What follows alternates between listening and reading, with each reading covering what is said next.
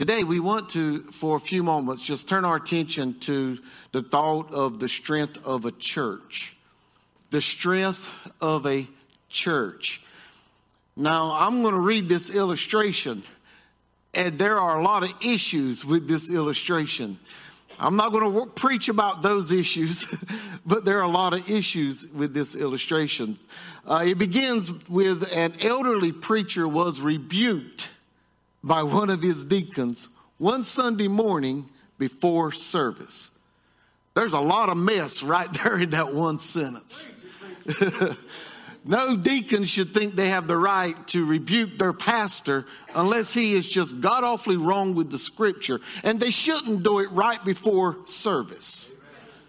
Nobody should be coming to the pastor unloading a load of stuff on any pastor right before service.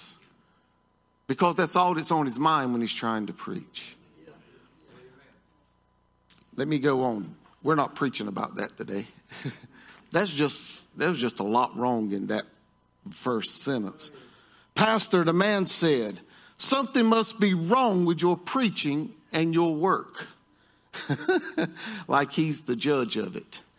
There's been only one person added to the church in a whole year, and he's just a boy. You hear something wrong with that, don't you? The minister listened, his eyes moistened, and his wrinkled hands were trembling.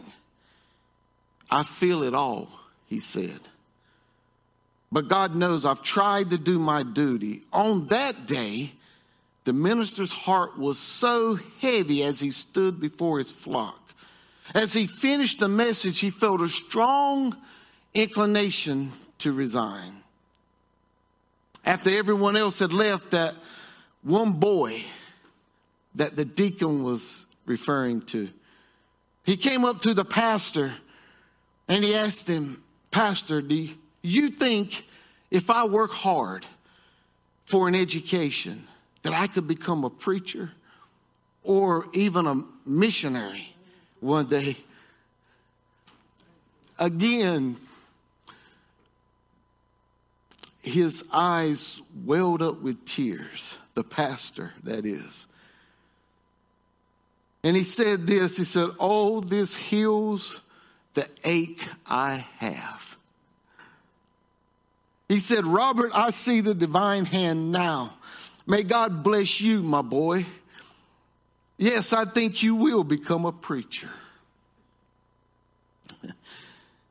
You know, many years later, an aged man, an old missionary, returned to London from Africa.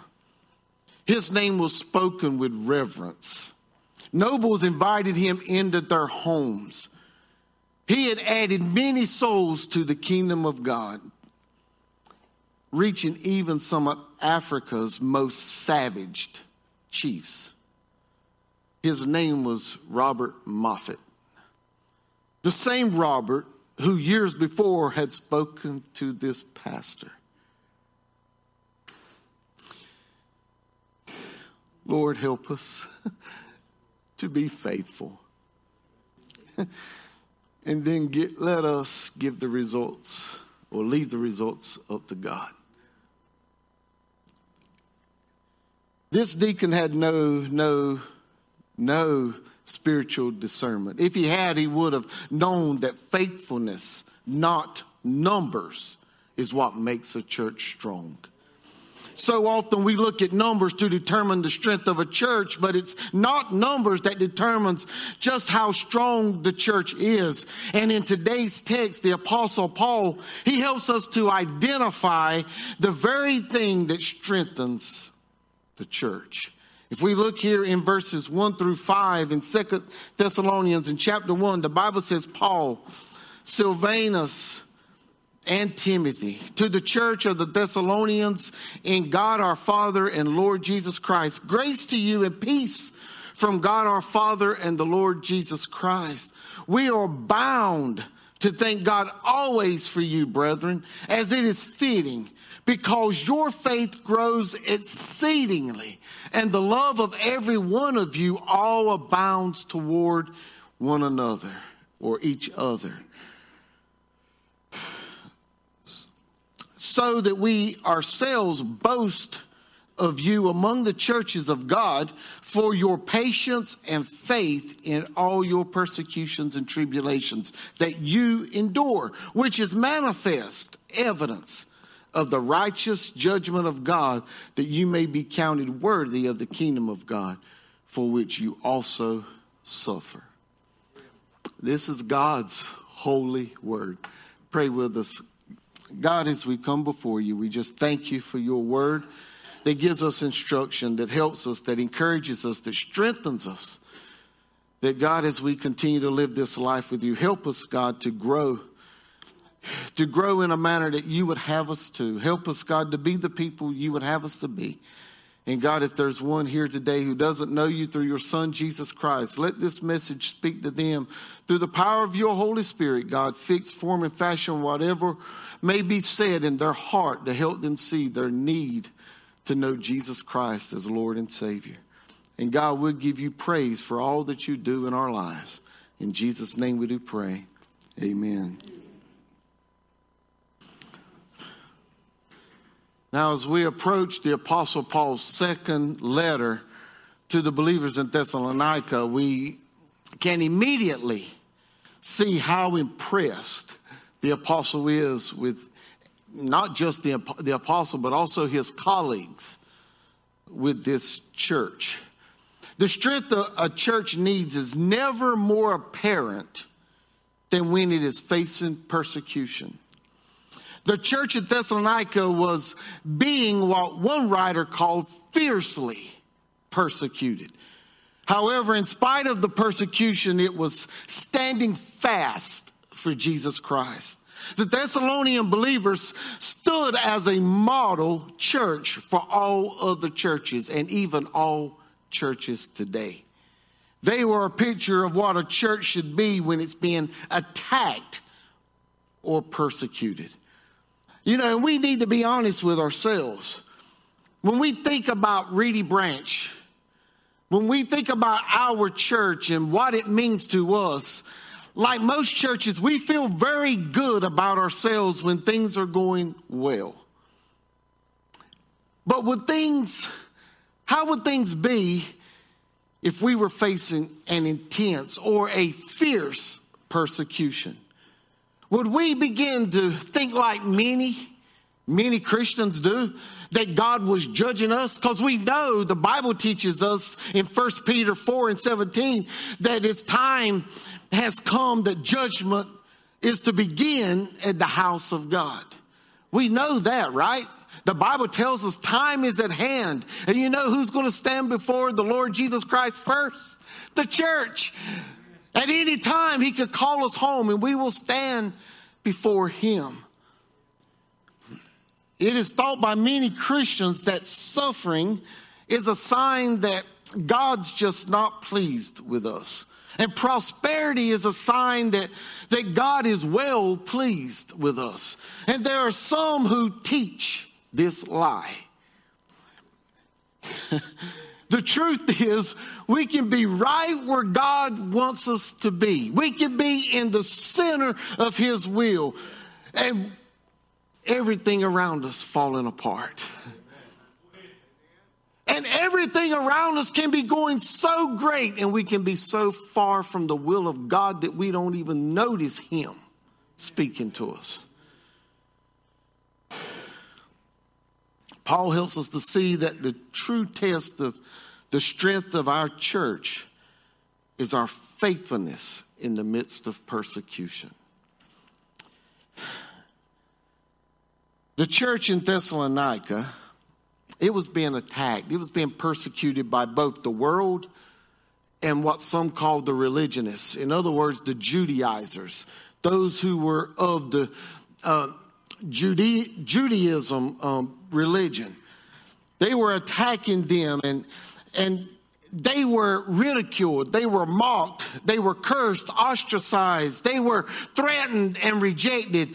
It's possible that some were facing physical attacks. Maybe some were even beaten, and it appears that possibly some were even martyred. And we would think this because of what Paul says in 1 Thessalonians chapter 4 and verse 13. He says, I do not want you to be ignorant, brethren, concerning those who have fallen asleep, lest you sorrow as others who have no hope. It is most likely when we look in the context of these two books that when he speaks of those who have fallen asleep, he's speaking of those who have been martyred for the sake of the gospel.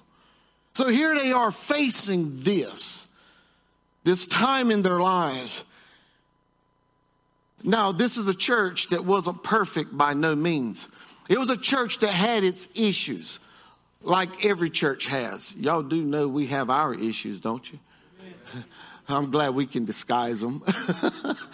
I'm glad that we work on our issues. That's a better way of saying it, isn't it? We do work on our issues. I believe that. This church had issues. They were confused about the return of the Lord. It appears that some had even begun to believe that they were in the midst of the tribulation.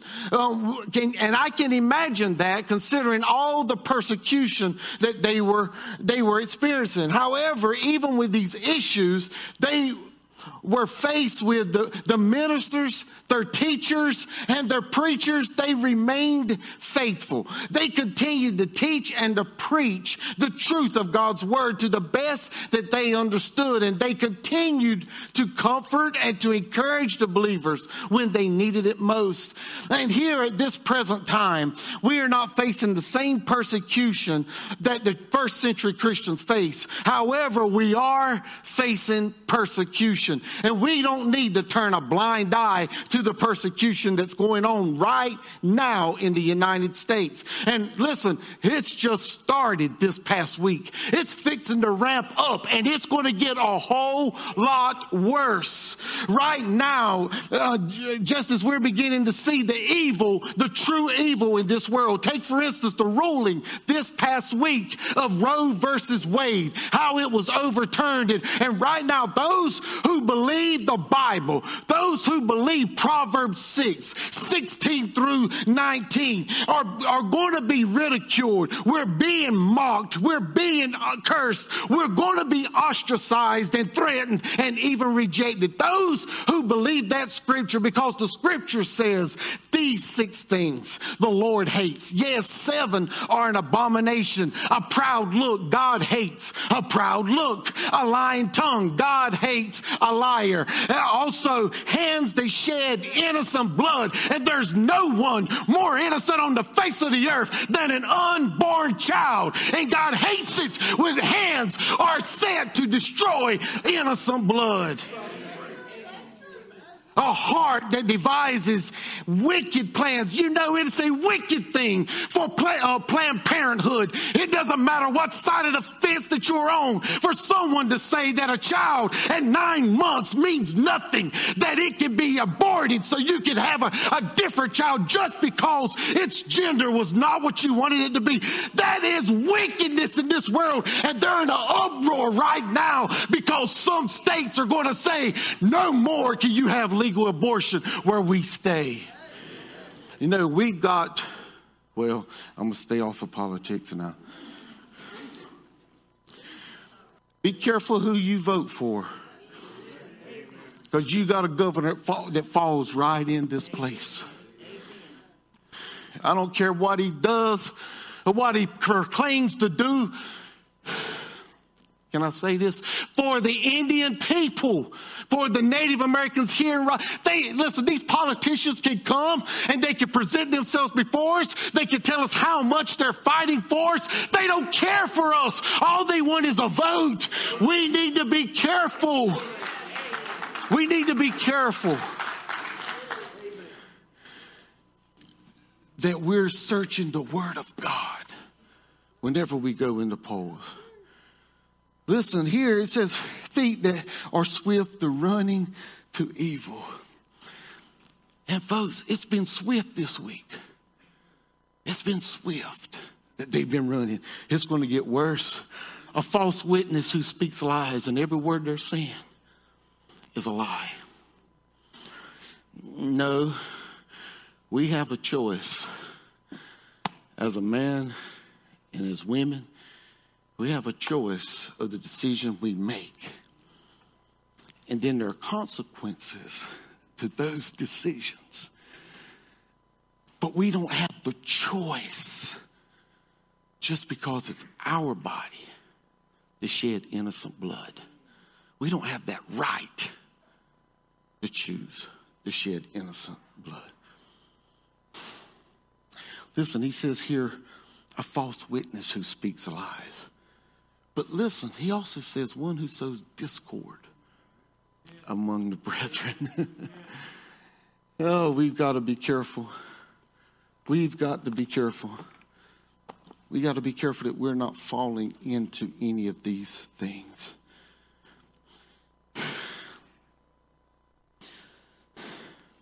Yes, we're being persecuted, and it's just starting. It's going to get worse before it gets better. But every church needs ministers, teachers to remain faithful. We don't need to get caught up in arguments with this world. Instead, we must remain faithful to the work that God has called us to. No matter the circumstances around us, we need to be ministers in every church who will be faithful to preach the truth of God's word. We are in a time when our churches need to be strengthened, and churches will only be strengthened if those ministering the word of God, whether it's in a pulpit, whether it's behind the classroom lectern, whether it's on the mission field, or whether it's leading churches in worship through song, that we're faithful to our call. It's apparent that the ministers in Thessalonica were doing their best to be faithful to teach and to lead those believers. Paul says that he was bound to thank God always for them as it is fitting. You know, in Paul's first letter, he said in 1 Thessalonians 1, 2, and 3, he says, we give thanks to God always for you, making mention of you in our prayers, remembering without ceasing your work in the faith, labor of love, and patience of hope to our Lord Jesus Christ in the sight of God our Father. So here again in this second letter, Paul is commending the ministers and teachers for their faithfulness in the midst of the persecution they're facing. So now we have to ask ourselves this question. What is their faithfulness showing that testifies to the strength of this church? Let me state it this way. What is their faithfulness proving to the point of saying that this church should be a model for other churches? There's a couple of things right here in the text. And the first thing is the faithfulness it proves a growing faith. Faithfulness proves a growing faith. The Apostle Paul states that the believers in Thessalonica their faith grows exceedingly. The word exceedingly, it means to grow beyond measure, to grow beyond what is expected. What a glorious testimony. Imagine a church filled with believers, if you can imagine that, whose faith in Jesus Christ just explodes, that they continue to grow great. Their faith grows greater than you could ever imagine. You know what? You wouldn't have to worry about whether the pastor's doing his job, because everybody else would be doing what they're supposed to do, and the pastor would just need to focus on the preached word of God. I thought you'd get a little quiet. But can you imagine that, of how together we would be? How unified a church would be if every believer was growing in their faith. And for this reason, you know, here they are growing in their faith in the midst of fierce persecution. And Paul says we are bound. We are bound to thank God always for you. The word bound here, it means compulsion or obligation. So Paul is saying, I'm compelled, or I am obligated to thank God for you, because you're showing such a faith that proves to grow beyond measure. Imagine how a minister's heart would just rejoice when the people he's called to minister over, that every one of them their faith was like the believers in Thessalonica, that they were continuing to grow. Now, I see that here. The faith of many continues to grow. And I'm glad to say, I can say that. You know, John Maxwell stated this. There are 4 levels to spiritual maturity. For believers in Christ, he lists them as this: rebellion. He's speaking about believers. Rebellion. I'm going to do what I want regardless of what God says. How many of you heard that from a believer, a professing believer? I don't care what the Bible says. This is how I feel right now. I know I'll just ask God to forgive me later, but right now I just can't get past this.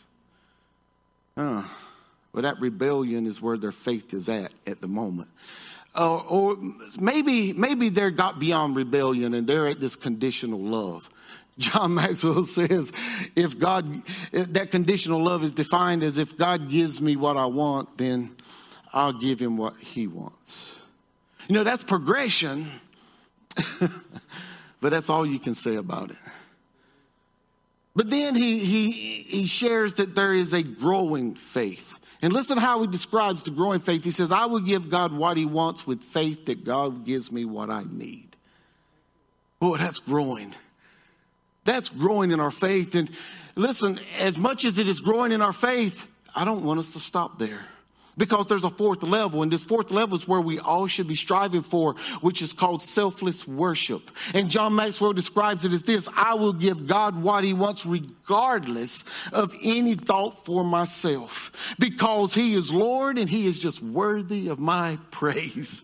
You know, that's where we want to grow to, isn't it? We want a growing faith that grows to the point to where we don't even consider ourselves.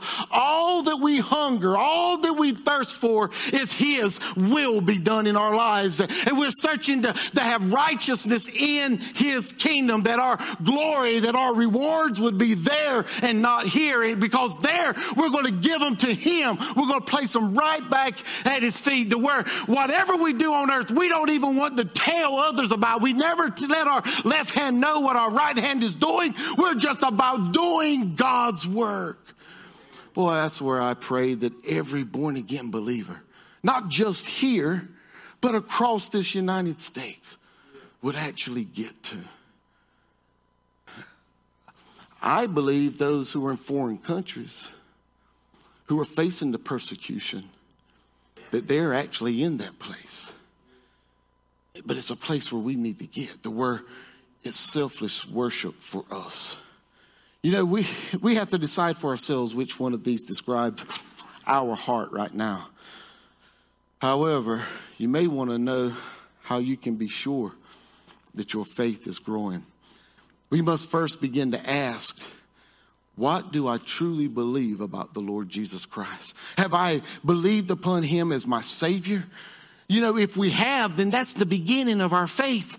And we've all been given a measure of faith. Romans 12:3 tells us that God has dealt each one a measure of faith. And that measure of faith is enough for anyone, any individual, to believe on the Lord Jesus Christ, to save them from the penalty of their sin and take them to heaven to live with him for eternity. But our faith has to get beyond that little measure. It's got to grow, because we're still living in this sin-cursed world.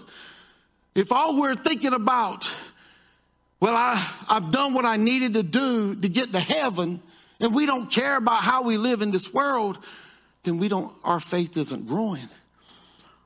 Our faith is to grow where we depend on him daily to meet our every need.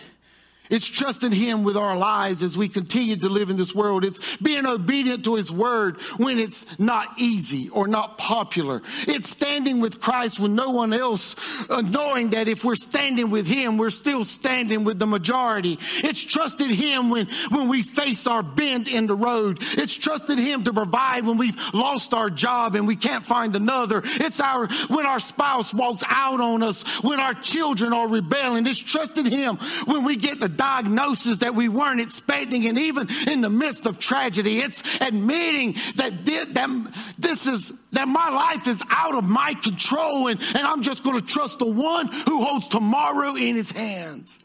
That's the faith that we should be growing toward. That's the faith that the believers in Thessalonica were displaying. A person who grows in faith is a person who learns to depend upon Christ more and more in every area of our lives. And our ministers must be faithful to preach, to teach, and to display a growing faith in order for believers to continue to display a growing faith in Christ. Folks, we live in a cold, dark world. We live in a cold, dark world. And we need a faith while we're living here that's growing. You know, its faithfulness proves a growing faith. There's something else in this text that faithfulness produces, and it's a glowing love. Now, faithfulness produces a glowing love. Right there in verse 3, we see that. We see that in the love of every one of you all abounds toward each other. Their love for one another abounded toward each other.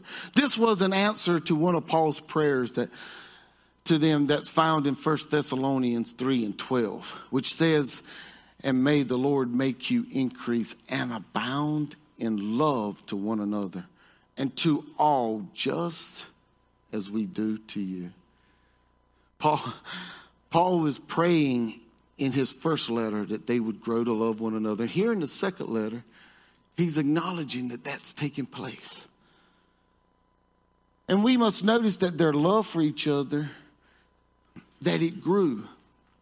And it grew in the midst of their suffering. Their suffering not only brought them closer to God, but it brought them closer to each other. Folks, that is the desired result that God wants in our lives whenever we're facing trials or any sort of suffering that comes our way. One thing I'm aware of is when we're in the midst of trouble, we don't have the time or the inclination. We don't have the energy to worry about what someone else is doing. Somebody should have said amen. I know when I've been in troubled times, it hasn't bothered me who come my way. It hasn't bothered me what anyone said, because I'm focused on the trouble that I'm in.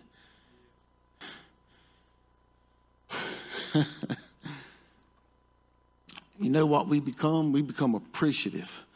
We become appreciative of anyone who pours themselves out to us. And when everyone is going through trouble at the same time, we will begin to worry about each other. I've probably shared this with you before, but you know, this is a unique church. And we've brought in a lot of new faces in the last couple of years, but this is a unique church. I've never been anywhere I've never heard any pastor in conversation say that they call to check on their members and their members are worrying about their pastor. Preacher, you got a lot to do. Don't worry about me. And I hear that over and over and over. And you know what it does? It makes me worry about you more. It really does, because I'm just so grateful that you would care that much about my family, that you would care that much about where I've been and where I've got to go. And I mean, there's a time when you remember when I first come here and my dad was sick and he was on his bed and we were doing what we could do to take care of him in these last few days. And I went to the hospital to visit one of our members who had surgery for cancer. And her words were to me, "Go home. You've got no business being here." You know, there was a lot of questions floating around in my mind when I first come, because of what was given up and the sacrifice my family was making. But it wasn't very long. Within 2 years, I had no doubt that the sacrifice was well worth it. When my father was on his deathbed, that you said, just stay with them. We'll be fine, and we'll be here when you get back. When my daughter was in Duke for a month, just stay with her. We'll be here when you get back. There's so many times in my life that where I was going through something, but somebody said, preacher, just take your time. You know, when we do that, when we hear that as preachers and Sunday school teachers and ministers within the church, we're so grateful that we keep you on our minds. I'm so glad that that's the testimony I get to share with other preachers. And it continues today. It wasn't just those first 2 years. 17 years later, it still happens. And I'm thankful for you because it's showing me a glowing love in this place. That's what they were experiencing in Thessalonica. But folks, let's not get too proud of ourselves because we can always get better. Me included. Yes, during the first 3 centuries of the church, it faced an unbelievable persecution. And during the persecution is when the church grew its greatest. It's then, I shared this Wednesday night, it's then when Christians demonstrated what being the church was really all about. It was the persecuted church who reached out to the sick. Usually when someone developed a disease, no one would assist them back then. They weren't willing to risk their own lives. It's no wonder that the church grew tremendously because the church went out to minister to them.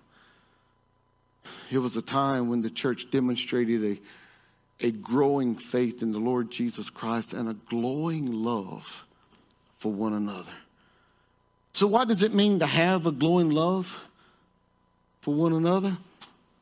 Oh, we will begin to act like the family of God. When we have a glowing love for one another, we will find that it binds us together as a family. Our affection for each other will become deeper than what we could have ever anticipated. And we will do all we can to attempt to nourish and nurture one another. This glowing love will produce such a concern that we would have never imagined in our lives. We'll even miss those that we don't know very well when they're not around. This kind of glowing love will cause us to cherish, to comfort, to support, and to encourage one another regardless of our differences and regardless of our circumstances. This is the kind of love that the church in Thessalonica modeled. It was an abounding love. This was the very kind of love every believer should have for all other believers. This is the kind of love that Jesus was speaking about in John 13, 34 through 35. He said, a new commandment I give to you, that you love one another as I have loved you, that you also love one another. By this, all will know that you are my disciples, if you have love for one another. I shared last week that if every visitor who comes to this church leaves the way we left Louisiana last week, it'll be a testimony of just how strong our church really is. You know, their numbers were small. And their numbers hadn't got to where they were before COVID. And they were small then. But we left there knowing spiritually that's a strong church. Because they had love for one another. And they greatly appreciated us so that they poured their love out to us. Yes.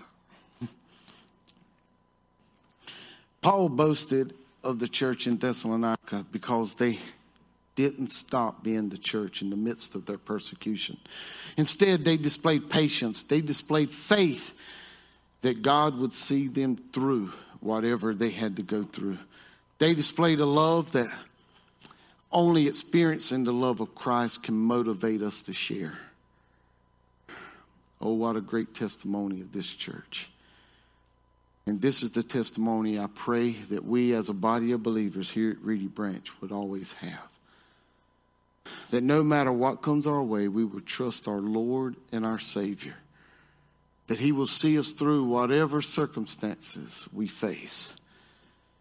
And that we will be a body of believers who love one another in such a way that it pleases our Lord. We know what our mission statement is, don't we?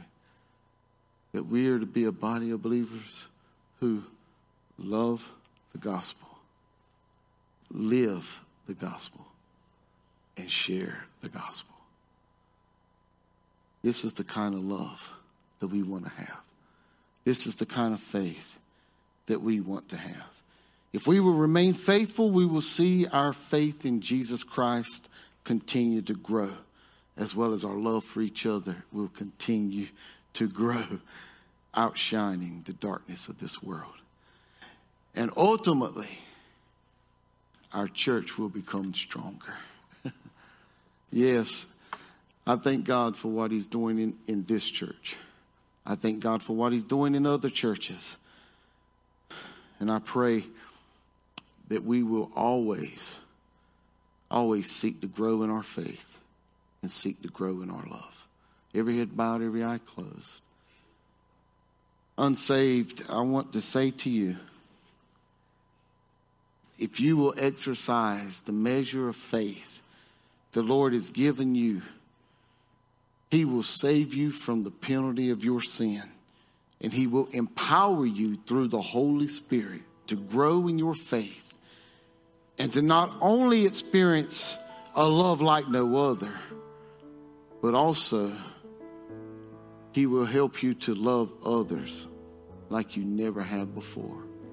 I've said over and over that you don't know what loving your family is until you first experience the love of Christ. When you become awakened to the truth of the love of Christ, you'll see your family like you've never seen them before. Some of you may have grandchildren and thinking, I can't love her anymore. Well, if you'll experience the love of Christ, give him your life and let him shine in you, I guarantee you those grandchildren will be seen in a new light by even you. Would you today exercise that faith, that measure of faith that he has given you? Exercise it to the point to where you ask him to be your Lord and Savior. And then see how he changes your life. To begin to sing this song, is there one today? Is there one today who's willing to say, I'm ready to exercise my faith. I'm ready to receive this kind of love.